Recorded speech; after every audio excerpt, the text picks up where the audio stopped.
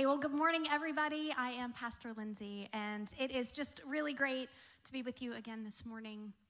And you know, I woke up today kind of happy. I don't know, the weather's changing and things are good, and I just kind of woke up with some energy and excited. And you know, my kids have been waking up kind of happy too.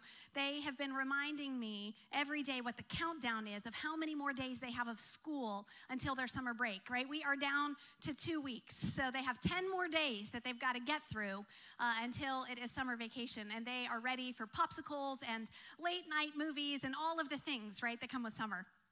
And they got a little taste of that already. Last night we let them stay up and watch a movie kind of late. So I'm watching you guys if you fall asleep while I'm teaching, right? I like messing with my kids. But really, I think movies are kind of a treat in our house, because I think there's something that there's like goodness in getting wrapped up in somebody else's story sometimes. And I think that's true in movies, and I think that's true in our lives of engaging with other people in their stories. One of the stories or movies that I've been thinking a lot about the past couple of weeks, for some reason it keeps popping around in my head, is that movie Castaway. Did you ever see that? I think it came out in like 2000. And it's a movie that starred Tom Hanks. And in this movie, he works for FedEx, and he's riding on this cargo plane, and the plane crashes in the water, and he ends up on this deserted island. And so the whole movie, it's like 2.5 hours long, and it's pretty much him on this island, and it's just him on the screen, right? Like, he is kind of the only actor on the screen for most of the time, right? And it's really uncommon to have a story or a movie that only has one character.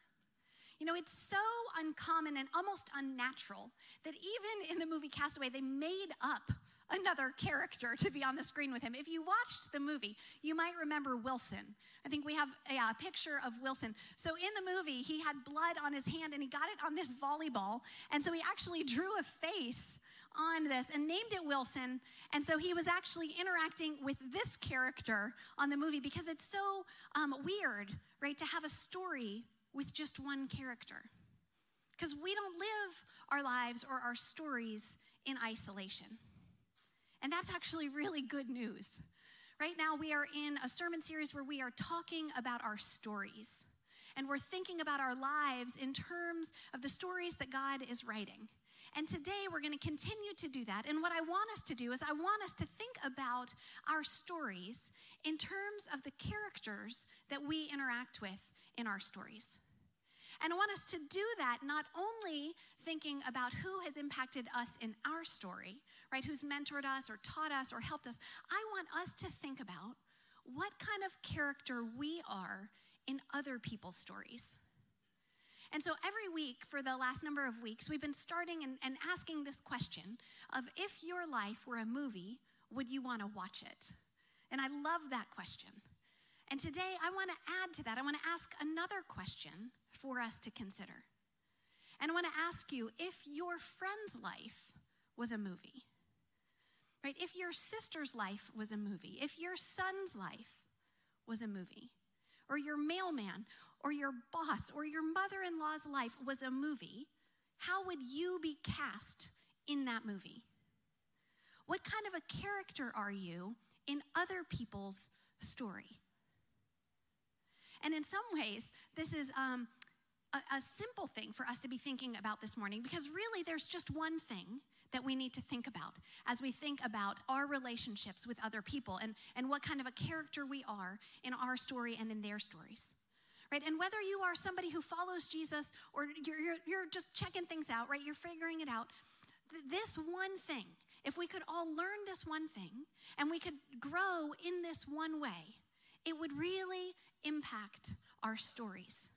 Because I am convinced that how we answer this question of how we interact with other people in their stories is one of the most important things that we can say about ourselves and our lives. Right? So what is this one thing? Right? The one thing that we could do, that we could learn, that we could grow in, that will impact our relationships and will transform our stories. Right? This one thing we can do is to love one another. Just love one another. right? It's both simple and challenging. But actually, I think that growing in love will change our stories. And that's what I want us to think about together this morning.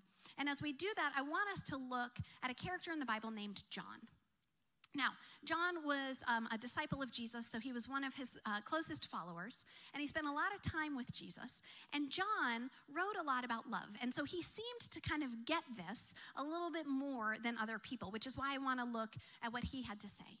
And he wrote one of the Gospels, the Gospel of John, and we're going to read from that, and we're going to pick up in this story where John was with Jesus, and actually was with the other disciples as well. And they were all gathered together, and this was the night that Jesus was going to be handed over to be crucified. And so they were all gathered together, they had shared a meal, and Jesus had already shocked them all by washing their feet. And then they were all shocked again when they learned that one of the friends among them was going to betray Jesus and be the one to hand him over. And that was Judas, and he had already left at this point, right? He took his silver and he was gone. And so the night was unfolding, right? Things were underway, and there was this small window that Jesus had before he was going to be taken away. And I want to talk about is what did Jesus use that time to talk with his disciples about? And the answer is grapevines. You thought I was going to say love one another. I know you were thinking it, and actually we are going to get to that. But actually what Jesus started in this section talking about was grapevines. He was talking about, I am the vine and you are the branches, and so I want you to remain in me, right? And so I just wanted to say that because where we're going to pick up our reading is at the end of that verse, and so it makes a little bit more sense if you know that going in, because Jesus is saying, I want you to abide in me, right? I want you to be grafted in me. I'm about to go away, but this is not the end of the story, right? You're going to remain in me and move on. And so we're going to pick up this story, reading together from John chapter 15, starting in verse 9. These are the words of Jesus. He says, as the Father has loved me, so I have loved you. Abide in my love. If you keep my commandments, you will abide in my love, just as I have kept my Father's commandments and abide in his love. I have said these things to you so that my joy may be in you and that your joy may be complete. This is my commandment, that you love one another as I have loved you. No one has greater love than this, than to lay down one's life for one's friends. You are my friends if you do what I command you. I do not call you servants any longer because a servant doesn't know what the master is doing, but I have called you friends, because I have made known to you everything that I have heard from my Father. So this is what Jesus was saying to his disciples, and I don't know what stands out to you when you read this, but to me, when I hear that, one of the immediate things that I think about is that Jesus was using these last precious minutes with his disciples to tell them that they were loved, right? You are loved. And so as they start out this next scene in their story, they are starting from a place of security. He says, as the Father has loved me, so I have loved you. And then he goes on to tell them, there is no bigger love than to give your life for someone. And that's what I'm about to do for you. And I'm calling you my friends because I'm not withholding things from you. I'm not withholding my plan from you. I'm not even withholding my life from you. I am offering you this. And so he's basically saying, on a scale from 0 to the biggest, my love for you is the biggest, right? There isn't any bigger love. There isn't any greater love than the way that I love you. You are loved. And so he's using this time to communicate this. And John really seems to get it, right? And so John, as he's writing this gospel, whenever he gets to a part where he's talking about himself, John doesn't refer to himself by his name. He refers to himself as the disciple that Jesus loves, right? John is the beloved disciple. That's how he calls himself. 6 times he says that he's the one that Jesus loved. And that just really cracks me up, honestly, because in my mind, when I picture John, a lot of times what I picture is him walking around with like this screen printed t-shirt that says, I'm God's favorite, right? You can just imagine him walking around like, I'm the one that Jesus loves, right? I'm the beloved one. I grew up with two sisters, right? I'm the middle of three girls, so I have an older and a younger sister. And I grew up arguing with my sisters about which one of us was my mom's favorite, right? We would argue about this all the time, saying, no, I am mom's favorite, right? I was absolutely convinced that I was my mom's favorite. And so were my sisters. And so we would argue about this, right? And now as an adult, thinking back on that, I think, that was some good momming, right? To love all three of your daughters with the kind of intensity that every one of them thinks they're getting special treatment, right?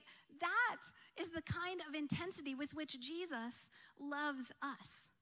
And John kind of got that, right? And so it's like every one of us could wear the t-shirt that says, no, I'm the one that God loves. And every one of us would be right. Because that is how God loves. And so I kind of laugh when I think about John calling himself the one that Jesus loves. But actually, I think it's a really beautiful thing that he refers to himself, not just by his name, but by his identity.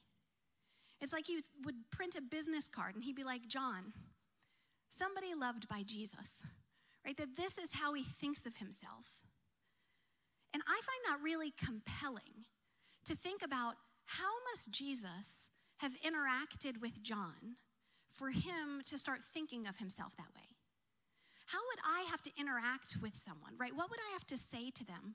How would I have to look at them? How would I navigate that relationship for someone to, by the end, to refer to themselves as, oh, I'm the one that Lindsay loves? That is how Jesus left people feeling, right? That is the kind of love that Jesus has. He says, as the Father has loved me, so I have loved you. Now abide in my love. Stay in my love, right? Stay rooted to me and my love. So how do we do that?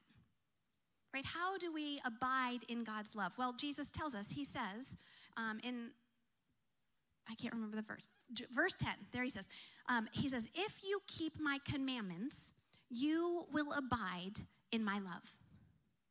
So he's telling us this is how you remain in my love. You keep my commandments, which makes us then think, well, what's Jesus' commandment, right? And rather conveniently, he tells us in verse 12, he says, this is my commandment, that you love one another as I have loved you. Right? He says, you are loved. I want you to receive my love, and then I want you to give away my love. I want you to love people with the kind of intensity that it changes the way that they think about themselves, that they start to identify themselves as ones who are loved, that they are beloved because they are, and because you are. And John kind of got this, right? And so I think that it matters a lot for us to get this too, and for us to understand that this is how loved we are. And Jesus said, this is how you stay connected to me, right? This isn't the end of the story. As he was going off to be crucified, he was saying, this isn't the end, and I want you to stay connected to me, and I want you to know that this is how you stay connected to me, and this is how you follow me. And so for those of us who are trying to follow Jesus, right? I know not all of us have decided to follow Jesus. Those of us who are saying, yes, this is what I want to do. One of the things that we have to remember is that our lives will never actually be about Jesus if we keep making everything about ourselves, right? Our lives are never actually going to be about the kingdom of God and about Jesus and about what he's doing if we keep just making everything about us. And so we have to kind of figure this thing out of how to be others focused. And John seemed to have figured some of this out. So I want to take us to another place where John had written some stuff, because not only did he write the Gospel of John, there are these 3 short books at the end of the New Testament, 1st, 2nd, and 3rd John. And 2nd and 3rd John are letters that John wrote. And the first book, 1st John, is more of like a sermon, right? It's kind of this very poetic teaching that he had written. And I want us to read together from 1 John chapter 4, starting in verse 7. John says, "Beloved, let us love one another, because love is from God. And everyone who loves is born of God and knows God. Whoever does not love does not know God, for God is love. God's love was revealed among us in this way. God sent his only Son into the world so that we might live through him. In this is love. Not that we loved God, but that God loved us and sent his Son to be the atoning sacrifice for our sins. Beloved, since God loved us so much, we also ought to love one another. No one has ever seen God. If we love one another, God lives in us, and his love is perfected in us. So this is some of what John was saying. You know, one of the people that has really influenced me a lot through his writings is a guy named Bob Goff. He's written a couple of books. His most recent book is called Everybody Always. And in his writings, he's really talking a lot about this idea of how to love everybody all the time. And so I've been really impacted by a lot of what he says and what he teaches.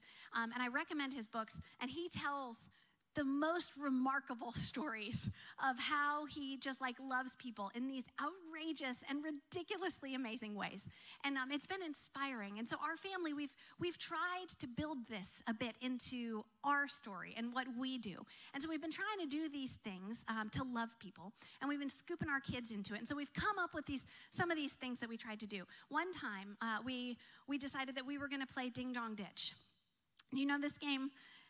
It's normally not that nice of a game, because what you do is you run up to the door and you ding dong, and then you ditch. You run as fast as you can to get away from the house before the people can get to the door, right? And so we decided we were going to do that, but we were going to put a spin on it, and we were going to leave something at the door that the people would really love.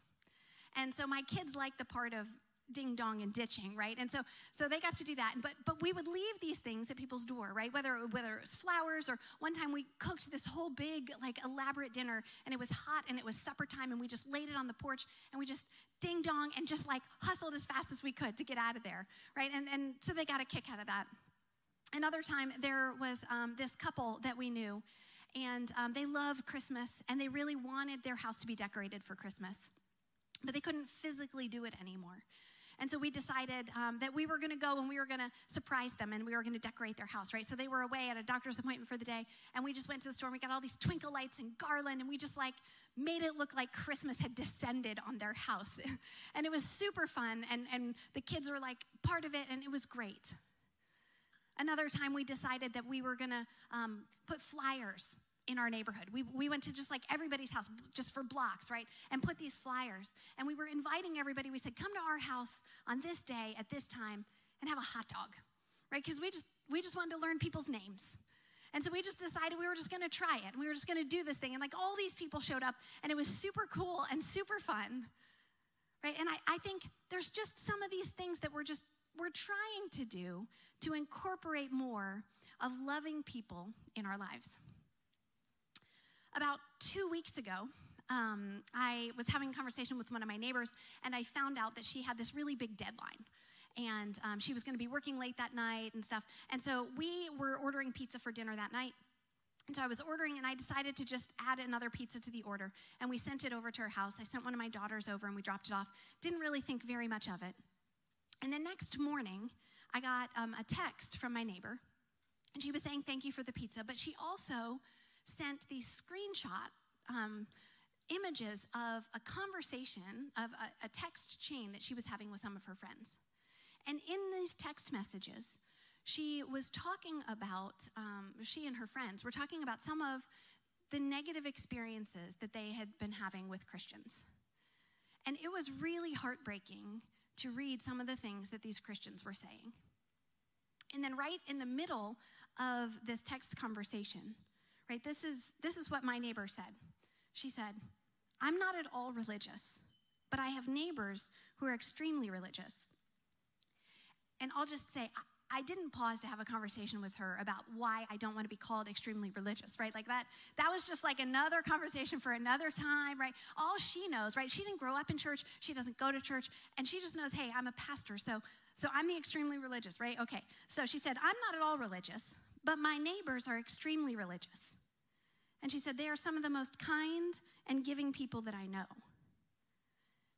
And I was genuinely shocked when she said that. And then she was telling them about this pizza that we had sent over as the example of why she thought that we were kind and generous. And then she said this. She said, they model the actual teachings of Jesus. But from my experience, that's not the norm, which is what turns people off. And so I was really surprised by her text for a number of reasons, right? I mean, for one thing, I didn't really think the pizza was that big of a deal, right? Honestly, it cost $8. Like I added it on, and I didn't even order toppings, right? Like later I thought, gosh, I could have sprung for the pepperoni, made it a little nicer of a gift to offer. But I was surprised as I was reading it because that pizza meant something to her. And it meant something to her that she associated with Jesus. And she said that this was what the teachings of Jesus were. Now, here's the thing. I don't have any idea what my neighbor thinks are the teachings of Jesus, right?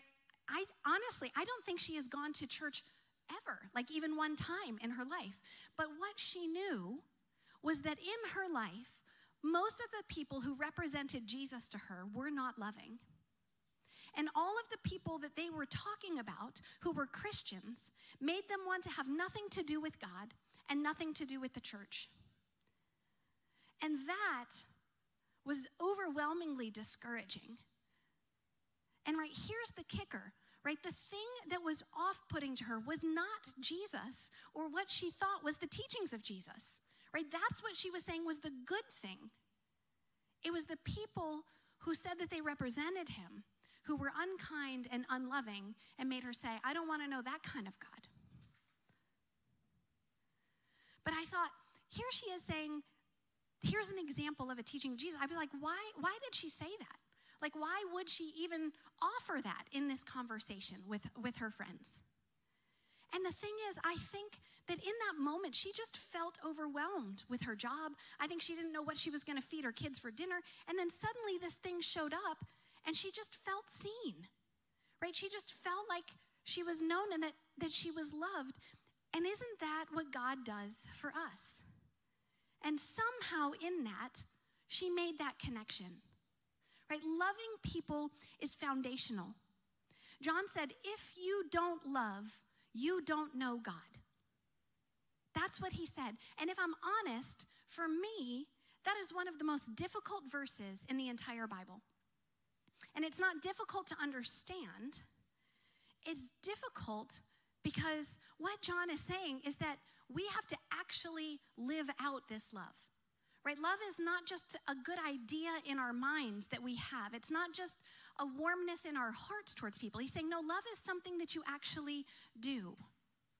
And John is saying that the people who are born of God and the people that know God actually demonstrate love. And there is something in me that resists this.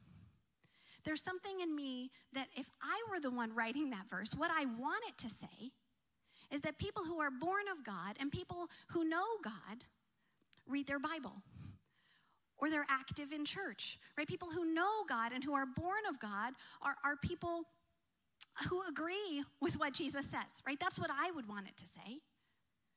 But the reality is that it is a lot easier for us to agree with what Jesus says than it is for us to love the way that Jesus loves.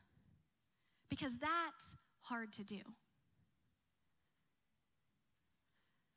And I find myself wanting to take credit, right, for believing the right things and for doing all of the stuff that seems churchy and godly. And I want to let myself off of the hook for all of the times that I don't demonstrate love to people.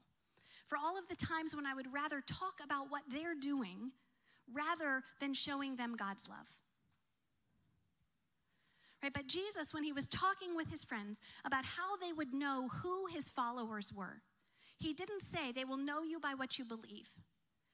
And he didn't say they will know you by all of the great hopes and plans you have for someday in the future. He said they will know you by your love. They will know you by what you actually do and how you actually live out my love among them. And the truth is that loving people can be really hard because we don't get to choose who we get to love. right? And that story about my neighbor with the pizza, like it's kind of fun, but the truth is she's easy to love, right? She gives me eggs when I run out, and she lets me borrow her truck all the time. I always seem to have something big I need to move, and she always lets me borrow it, right? Like it's easy for us to love people who are like us. It's easy for us to love people who are kind to us. It's easy for us to love people who complement all of the things that we do that are loving. But it's hard for us to love people who are more difficult, right? It's hard for us to love people that rub us the wrong way. And one of the things that I've realized about myself and I've noticed in other people is that we tend to avoid people who are different than us. We tend to avoid people who we don't understand. We tend to avoid people who are rude to us or who rub us the wrong way. But actually, in that is where we find an invitation for growth. I was at South Park Mall just last week. And, I was just walking down, and there was a man who offered me a sample. You know how they do that? Like they're in the kiosks, and they, trying to hand you something. And I just said, oh, no, thanks. And I kept walking.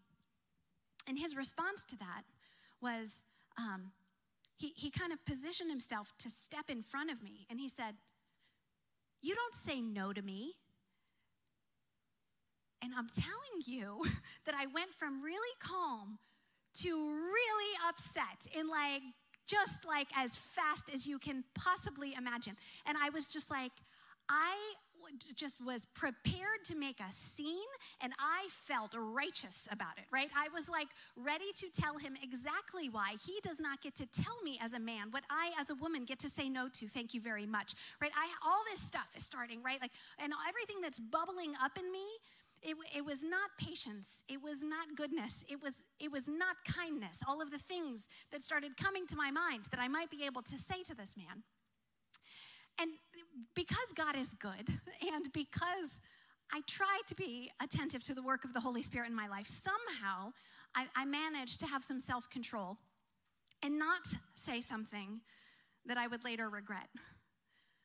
But actually, it wasn't until much later that I was thinking about not only the things that I was glad that I didn't say, but I was thinking about the things that could have been loving that I wish that I would have said in that moment. And it was in that reflection that I felt like the Holy Spirit was teaching me something and leading me into something where I once again realized that, it can be easy for us when we're here together, right, in church, when we're among people who think like us, when we're in our small groups, when we're in our Sunday school classes, when we're gathered on a Sunday morning, for us to kind of act like we know this stuff and to live it out among each other. But actually, it's how we respond to people who check us out at Harris Teeter, or how we respond to somebody in a kiosk who's handing us something, or how we respond to somebody who writes us an angry email, or who posts something online that infuriates us. It's how we respond in those moments that lets other people know and lets us know how we're really doing with Jesus. Bob Goff, who I mentioned earlier, said this. This is one of my favorite quotes. He says, people will figure out what we actually believe by seeing what we actually do. Right? They will figure out what we actually believe by seeing what we actually do. How we are living this thing out. Because the thing is, people can see us, right? They can see what we do. John reminded us that no one has ever seen God, but they do see us, right? In 1 John 4:12, this is a verse where he tells us that no one has seen God. And what he says to them is, if we love one another, God lives in us, and his love is perfected in us, right? And so what he's saying is, even though people haven't seen God, if we are loving each other, then God's love is going to be perfected. It's going to be completed. It's going to be accomplished in us. That means that people are going to be able to see God through us and through our lives. And this has always been the plan, right? This has always been part of the story and how God intended it to be, right? But one of the problems that we have is that sometimes what we try to do is we try to be a better version of ourselves instead of being an accurate reflection of Jesus. Right? We're trying to improve who we are instead of reflecting who Jesus actually is. Right? My goal is not to be Lindsay 2.0. My goal is to love people the way that Jesus loves people. Right? My goal is to show up in other people's stories and to love them so well and to cheer for them so loudly that they have no question at all what I think about them. That they know that they're the one that God loves. They're the one that I love, right? I want to show up in people's story and love them without limit and without exception. All of them. Right? The people who are difficult, the people who rile us up and rub us the wrong way and push all of our buttons, right? These people are not obstacles to overcome. They are not a hindrance to our faith or what God is doing in us. This is an invitation for us to pay attention and go deeper in the work that God is doing in our lives. Right? And when I say that, I'm not talking about toxic people where we need to hold boundaries, right? That's another important discussion, right? I'm talking about the people who are difficult, right? The people who just irritate us. Right? Sometimes what we end up doing is we spend our whole lives trying to avoid the same people that God spent his whole life trying to engage. And we don't find it easy to love people the way that God loves them. And that is an invitation for us today. So the question that I have for us this morning is, what might it look like for you in your story to spend more time loving people? Right? What would it actually look like to practically live this out? What could we do to really love people? What might it look like for us to show up in other people's stories and to love them the way that God loved us? Right? You guys, the good news is that if we haven't been doing this in the way that we want to, that's okay. Right? We are a people of transformation, and we get to change. We get to choose what we want to do. We get to choose something different. And so we can choose to show up in other people's stories and to love them with extravagance. And so no matter where you are on your journey with this today, I want to encourage you, because we're really all starting from the same point. We are all starting from this point of a place of being extravagantly loved. Right? Jesus started out this instruction of love one another by telling them, you are loved. As the Father has loved me, so I have loved you. And that is true for all of us. And so we start out in this place of knowing I'm the one that God loves. And we get to receive that love and we get to give that love away. And that is one of the ways that we stay connected to God. So this morning, may we each go out from here and love people the way that God loves us. And may the love of God that we experience in each other transform our stories. Amen.